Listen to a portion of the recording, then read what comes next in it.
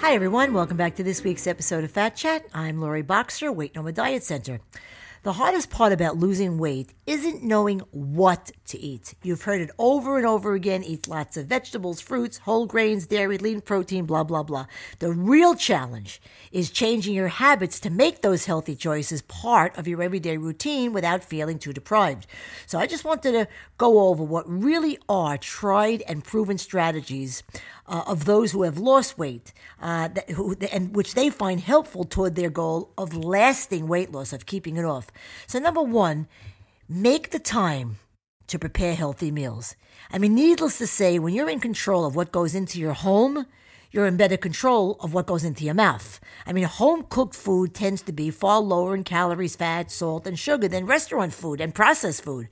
But it takes time and effort to choose recipes to go to the store and cook. I mean, take a close look at your weekly schedule, and you've got to carve out a few hours to devote to meal planning and shopping, which is more than half the battle.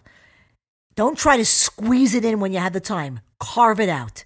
It could be on a Sunday afternoon or in 15 to 30-minute increments throughout the week, whatever works for you, but it needs to be done.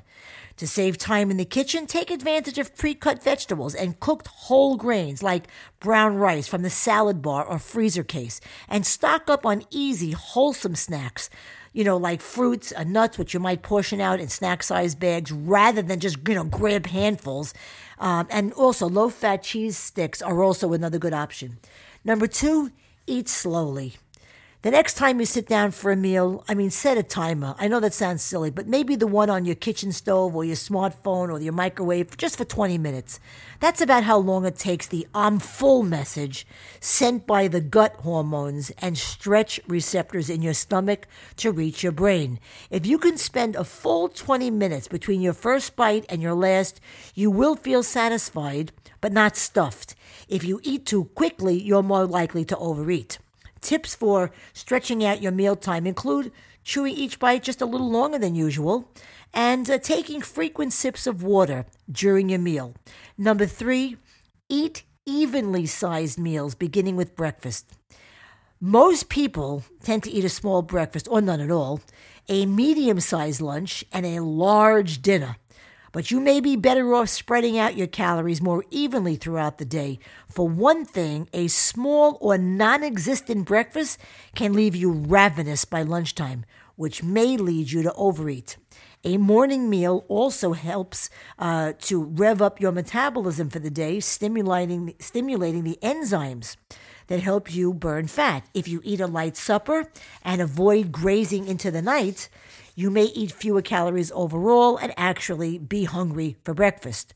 Number four, don't skimp on sleep. This is so important. I know this is easier to say sometimes than to actually do, but it's real important to achieve and maintain a healthy weight is good sleep.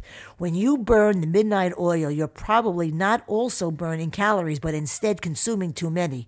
Many studies have linked shorter sleep duration with a higher risk of being overweight or obese. And this is because people who sleep fewer than 6 hours a night tend to have irregular eating habits, including more frequent, smaller, energy-dense, and highly palatable snacks, but ones that are all wrong. Fatty, sugary foods like chips, cookies, and ice cream. And number five, weigh yourself. Now, there are those who suggest you weigh and record your weight every day, as this will keep you going in the right direction, either in your weight loss direction or your weight maintenance direction. I strongly but respectfully disagree. There's too much fluctuation in your daily weight from water, unforeseen sodium, hormone fluctuations, and many other factors. And stepping on the scale every day leads to obsessiveness with the scale.